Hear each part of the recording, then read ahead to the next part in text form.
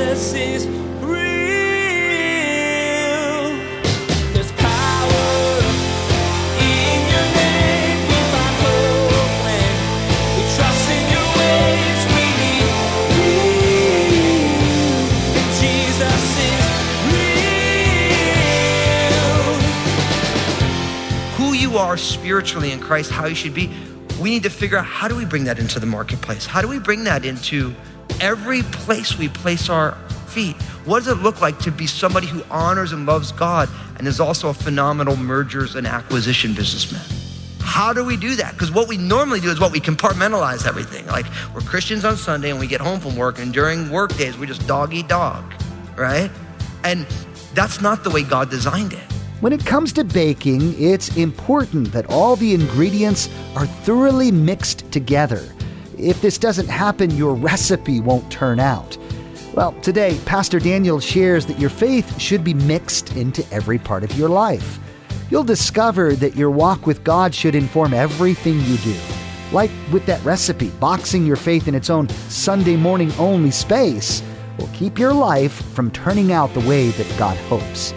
Now, here's Pastor Daniel in Numbers chapter 31 as he continues his message, War with the Midianites. Jesus is real. Okay, 1,000 from each army. So you end up with 12,000 soldiers, right? He sends them out to war. Notice he sends them out with Phinehas, the son of Eleazar, who, remember, Phinehas was the protagonist of the ending of the plague in response to the Midianites back in Numbers 25. Remember, there was that man and that woman, and they were desecrating the temple. And literally Phinehas, the son of the high priest, takes a javelin and thrusts it through both of them, and it stops the plague. So Phinehas is actually going out along with different holy instruments here, the holy articles, the signal of the trumpet in hand. And notice it says in verse 7, they warred against the Midianites just as the Lord commanded, and they killed all the males. So every Midianite male was killed. Not only that, we find out that all of the kings of Midian were killed. Verse 8, Evi, Rechem, Zur, Hur, and Reba, the 5 kings of Midian. Notice verse 8, that Balaam, the son of Beor, was also killed with the sword. So of course, Balaam was the one who prophesied for profit. And ultimately, we find out in our Bibles that he is the one who taught Balak to put a stumbling block in front of the children of Israel. So because Balaam couldn't curse the children of Israel, he's like, well, look, I can't curse them because God won't let me, but this is how you get them to stumble. So although he couldn't overtly curse them, he actually gave the way to defeat them. And we find that Balaam also dies in this battle. It tells us in verse 9, and the children of Israel took the women of Midian captive with their little ones, took as spoil their cattle, all their flocks, and all their goods. They also burned with fire all the cities where they dwelt and all their forts, and they took all the spoil and all the booty of man and beast. So what we find is that all the men have been killed, all the cities and forts have been destroyed, the women and the children and all of the spoils of war, all the livestock are taken. Make sense? Now look what it says in verse 12. Then they brought the captives, the booty. And I just want to be honest, don't you wish we could say that you had the booty, like, and it's not be like a sinful thing? I just think it's it's Christmas time, here's the booty, you know what I mean? Like, you can't really say it anymore. It's got bad connotations, but it is in your Bible, so don't blame me, blame the Holy Spirit, amen? So don't be saying, hey, you got the booty. That would be really bad, but it is a fun word, just. Verse 12, back to the booty. Then they brought the captives, the booty, and the spoil to Moses, to Eleazar the priest, and to the congregation of the children of Israel, to the camp in the plains of Moab, by the Jordan across from Jericho. And Moses, Eleazar the priest, and all the leaders of the congregation went to meet them outside the camp. But Moses was angry with the officers of the army, with the captains over thousands and the captives over hundreds, who had come from the battle. And Moses said to them, have you kept all the women alive? Look, these women caused the children of Israel through the counsel of Balaam to trespass against the Lord in the incident of Peor. And there was a plague among the congregation of the Lord. Now therefore kill every male among the little ones, and kill every woman who has known a man intimately. But keep alive for yourselves all the young girls who have not known a man intimately. And as for you, remain outside the camp 7 days. Whoever killed any person and whoever has touched any slain, purify yourselves and your captives on the 3rd day, and on the 7th day, purify every garment, everything made of leather, everything woven of goat's hair, and everything made of wood. Then Eleazar the priest said to the men of war who had gone to battle, this is the ordinance of the law, which the Lord commanded Moses. Only the gold, the silver, the bronze, the iron, the tin, and the lead, everything that can endure fire, you shall put through the fire, and it shall be clean, and it shall be purified with the water of purification. But all that cannot endure fire, you shall put through water, and you shall wash your clothes on the 7th day and be clean. Afterward, you may come into the camp. Now, as if verses 1 to 11 weren't challenging enough for us, by the time you get into this next section, 12 to 24, it becomes even more challenging for us, because Moses and Eleazar, they go out to meet them outside of the camp, and we find out that Moses is angry. Why is Moses angry? Because the women were still alive. Now, we would say in our contemporary culture, okay, you kill the men, you save the women and children, right? But again, notice Moses' reasoning why the women shouldn't have been kept alive, because it actually wasn't the Midianite men who caused the stumbling block. It was the women. And so Moses' counsel is, look, all the young boys, the children who are boys, they have to be killed. And any woman who's known a man intimately, she needs to be killed. Now, some of us would say, I can't believe God would do that. Who feels that way? It's okay. It's church. That's right. I feel that way too. But guess what the Bible says? The wages of sin is what? Is death. See, this is where the biblical teaching on what the proper punishment for our sin and the way that we feel about it go in different directions. The person who sins is punishable by death. That is why Jesus died, because God's standard is so much higher than where we want to put it. We want to say, look, I make a ton of mistakes, so as long as I get grace, grace, grace, we're good. And there is grace for us, but when somebody sins against the holiness of God, God's righteous reaction to that is a sin punishable by death. We have a different set of standards, but guess whose standard is the right standard? To me, these are the types of teachings that we need in the body of Christ, because each one of us has to decide, am I gonna believe in Danielism, or insert your name-ism in there, that you are the God who says this is right and wrong, or are we gonna bow our knee to the righteous one who says the wages of sin is death? An impure thought, punishable by death. That's how serious it is. Someone would say, well, why the little boys? Because when they grow up big, they're gonna wanna exact vengeance on, because vengeance killing was very common. It's still very common today, right? Somebody hurts your family, you're gonna go hurt their family. That's why you have all these things, the eye for an eye, a tooth for a tooth. People always say, oh, that's terrible. No, that's actually meant to limit our escalation. Because, right, isn't it true? Someone says something you don't like, right? You malign their character. Somebody pokes out your eye, you chop off their head. That's the way human fallenness works. Our idea of a proportional response is always an escalation, right? Somebody cuts you off when you're driving, and what do? You ride their bumper, you lay on their horn, and you introduce them to certain fingers on your hand, right? Like, that's the way we work. Now, I'm not saying you guys do, because you guys love Jesus. You would never do that. But the fallenness of the human heart always leans towards escalation. So any woman who knew a man, according to Moses, was to be killed, because it's hard to differentiate who was involved in the seduction of the children of Israel at Baal Peor. Okay, what's really, I think, the most unique about this is that after all of this killing, what are they really concerned about? Purification in the camp. You notice that, right? Everybody who went out to war, you need to be set apart.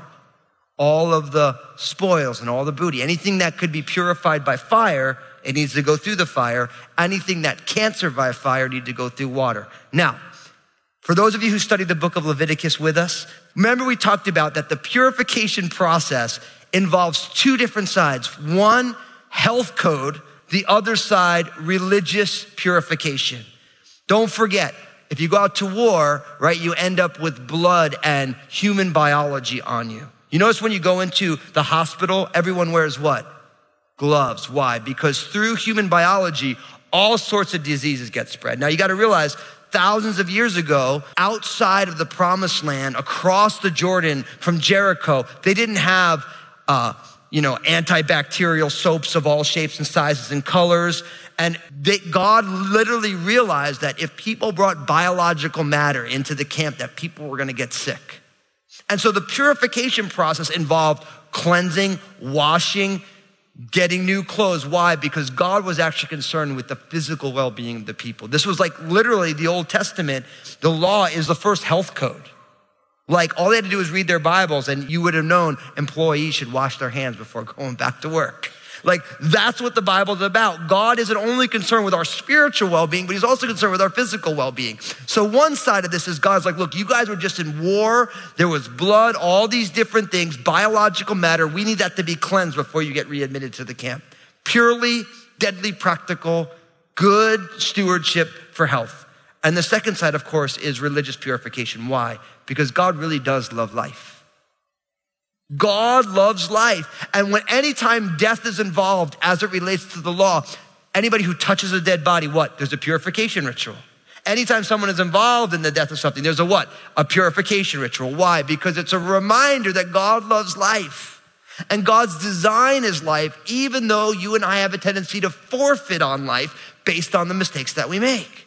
So there is always this time of being set apart, this washing, this purification, to remind them that, listen, in order to be part of the congregation, you and I need to be spiritually cleansed. We need to have our soiled robes removed, and we need the righteous robes of Jesus on us. That's what the waters of baptism is. Isn't that a picture of it? What we don't realize is that in Jewish cultures of Jesus' day and today, they had a thing called the mikveh. That what it was literally, we would call it a baptismal tank, that when somebody was ritually unclean, before they got readmitted into the social and spiritual life of the children of Israel, they would actually go and be submersed in water and come on out again. That's why when John the Baptist started baptizing for the confession of sins, the repentance, no one was like, hey, what are you doing? They already knew what it was. It just had a new significance. And so it's a reminder to us that in order to be readmitted to the people of God because of the soiling that we have received from our own life, the world around us, we need to be cleansed. It's a reminder that God is holy and we need to become holy. And don't we struggle with that a little bit? There's a part of us that wants to pretend that we're still always holy.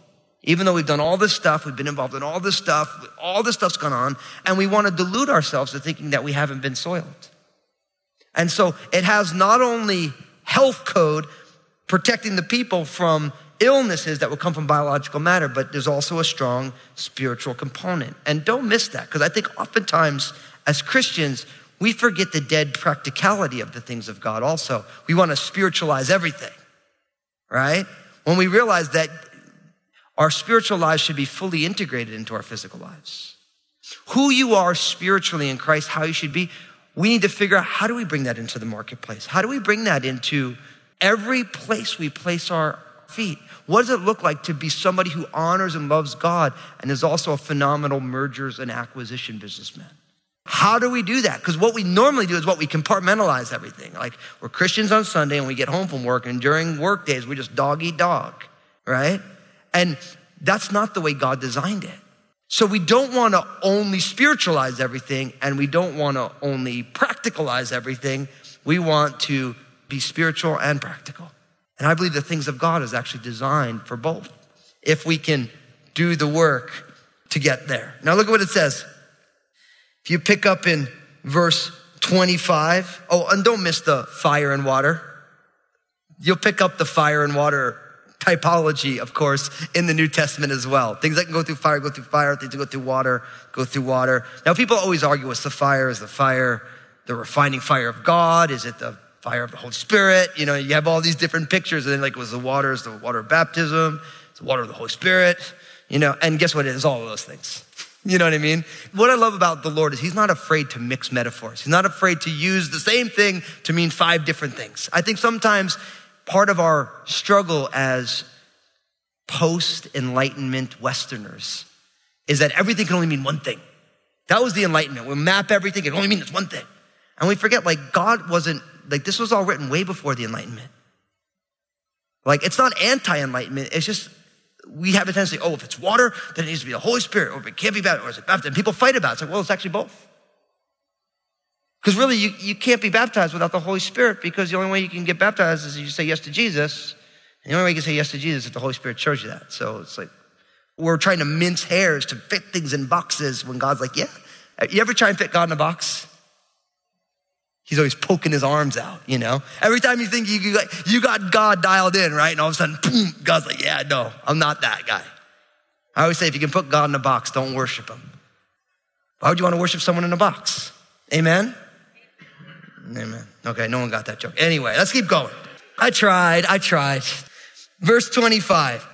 Now the Lord spoke to Moses saying, count up the plunder that was taken of man and beast, you and Eleazar, the priest, and the chief fathers of the congregation, and divide the plunder into 2 parts between those who took part in the war, who went out to the battle, and all the congregation, and levy a tribute for the Lord of the men of war who went out to battle, 1 of every 500 persons, the cattle, the donkey, and the sheep. Take it from their half and give it to Eleazar the priest as a heave offering to the Lord. And from the children of Israel half, you shall take 1 of every 50 drawn from the persons, the cattle, the donkey, and the sheep, from all the livestock, and give them to the Levites who keep charge of the tabernacle of the Lord. Verse 31. So Moses and Eleazar the priest did as the Lord commanded Moses. The booty remaining from the plunder, which the men of war had taken, was 675,000 sheep, 72,000 cattle, 61,000 donkeys, and 32,000 persons in all, of women who had not known a man intimately. And the portion for those who had gone out to war, was in number 337,500 sheep, and the Lord's tribute of the sheep was 675. The cattle were 36,000, of which the Lord's tribute was 72. The donkeys were 30,500, of which the Lord's tribute was 61. The persons were 16,000, of which the Lord's tribute was 32 persons. So Moses gave the tribute, which was the Lord's heave offering, to Eleazar the priest, as the Lord commanded Moses. Verse 42, and from the children of Israel's half, which Moses separated from the men who fought, now the half belonging to the congregation was 337,500 sheep, 36,000 cattle, 30,500 donkeys, and 16,000 persons. And from the children of Israel's half, Moses took 1 of every 50 drawn from the man and beast, and gave them to the Levites who kept charge of the tabernacle of the Lord, as the Lord commanded Moses. Then the officers who were over thousands of the armies, the captains over thousands and captains over hundreds, came near to Moses, and they said to Moses, your servants have taken account of the men of war who are under our command, and not a man of us is missing. Therefore, we have brought an offering for the Lord, what every man found of ornaments of gold, armlets and bracelets and signet rings and earrings and necklaces, to make atonement for ourselves before the Lord. So Moses and Eleazar the priest received the gold from them, all the fashioned ornaments, and all the gold of the offering that they offered to the Lord from the captains of thousands, the captains of hundreds, was 16,750 shekels. The men of war had taken spoil, every man for himself. Verse 54, and Moses and Eleazar the priest received the gold from the captains of thousands and of hundreds, and brought it to the tabernacle of meeting as a memorial for the children of Israel before the Lord. What we have now is a lengthy explanation of the division of the spoils of war. That's what we have here. Now, you notice first you get the share for the soldiers. And you notice that in this, that the shares for those who went out to war and the shares for those who stayed behind are the same. Why? Because we're all in this together. That's the idea. And so we also get this in 1 Samuel. When David's armies went out, those who went out to battle and those who stayed behind with the stuff, everybody gets an equal share. And that's an important reality. Because you know what happens oftentimes? Like in a family where maybe a husband goes to work and a wife stays home, right? It almost feels like, well, I'm the one making the money and you're taking care of the stuff. And it's my money. And you should be grateful I pay for you, right? And that's just flat out wrong. Because within any unit, there are people who go out and there are people who stay by the stuff. I realize I come to work at Crossroads almost every day. Lynn works way harder at home, right? I mean, God bless her, you know what I mean? And she gets to put up with me when I'm done with work. I mean, poor girl, you know what I mean? And so it's not like, well, yeah, so because I'm the one who brings the paycheck home, sweetie, then all the money's mine and I'll give you an allowance. See, it's a reminder that we are one. And in the same thing in the work of God's kingdom, we all have different roles and functions to play, and God values them all equally. We live in a day and age, I love being a pastor, I love being a Bible teacher, but I'm not more anything than any other part of the body of Christ. I'm just part of the body, saved by the blood of Jesus. We have a tendency to put pastors on a pedestal. Why? The pastor should be on the same pedestal that the usher is on, that the musician is on, that the sound person is on, that the kids ministry worker is on. You know what the pedestal is? At the feet of Jesus. That's where we belong, because the only reason we do anything is because we're there. And it's just a good reminder. So for some of us, we need to hear that because we value certain things more than certain other things, and we shouldn't, because we're all in it together. That's the first thing. Notice next, in all the plunder, whether it is for the soldiers or those who stay behind with the stuff, everybody gives an offering as unto the Lord. That's what you find. There's the principle of the first fruits that come on in here. And God says, because of all the stuff that you got, certain percentages need to go as unto the Lord, unto the Levites who are caring for the things of the tabernacle. So there is that principle. We talked about this on Sunday, right? Honoring the Lord with our possessions. And this is all the way through this section. The Lord gets his piece because they would never have had any of this stuff unless the Lord had given it. And the idea for us is that everything you have has been given to you by loan of the Lord. Your body, guess what? It's not yours. You didn't create your body. You didn't create the ability for your body to sustain itself. You didn't actually create the food that you can ingest or the ways your body can turn that food into energy. Everything we have is on loan. The lungs that you have that breathe in air, you didn't create the air or those lungs. It's all on loan. Any skills, talents that you have, guess what? You didn't invent those talents. You didn't even invent the ability to hone those talents. All of that was given by the grace of God. Jesus is real. As Pastor Daniel talked about how the Israelites divided the spoils of war today, you might have noticed that those who went out to war got the same amount as those who stayed behind. You learn that though we all have different roles to play, God values them all equally. Regardless of what your particular role is, what your giftings or abilities might be, it's important to remember that we're all in this together and that we need each other to thrive. Hey everybody, this is Pastor Daniel, and I want to be honest with you for a moment. Life is messy, and the hard reality is, if it isn't messy for you now, it will be, and it probably has been in the past. Did you know that you can still thrive in tough times? It's true, you can, but only through the power of Jesus. That's the purpose behind my book, Honestly. I want you to know how to keep living your best life in Jesus, no matter the circumstances of your life. You can find out more about it and get your own copy at JesusIsRealRadio.com. Join us again here on Jesus is Real Radio when Pastor Daniel will encourage you to consider if you're holding back from going all in with God. As you study Numbers 32, you'll see that several tribes, including the tribe of Reuben, were content to stay where they were, not entering the land God had promised them. But you'll learn that the good enough you settle for is a far cry from the best that God wants to give you. We wish we had more time today, but we will have to pick up where we left off next time, as Pastor Daniel continues teaching through this series called Preparation. That's next time on Jesus is Real Radio.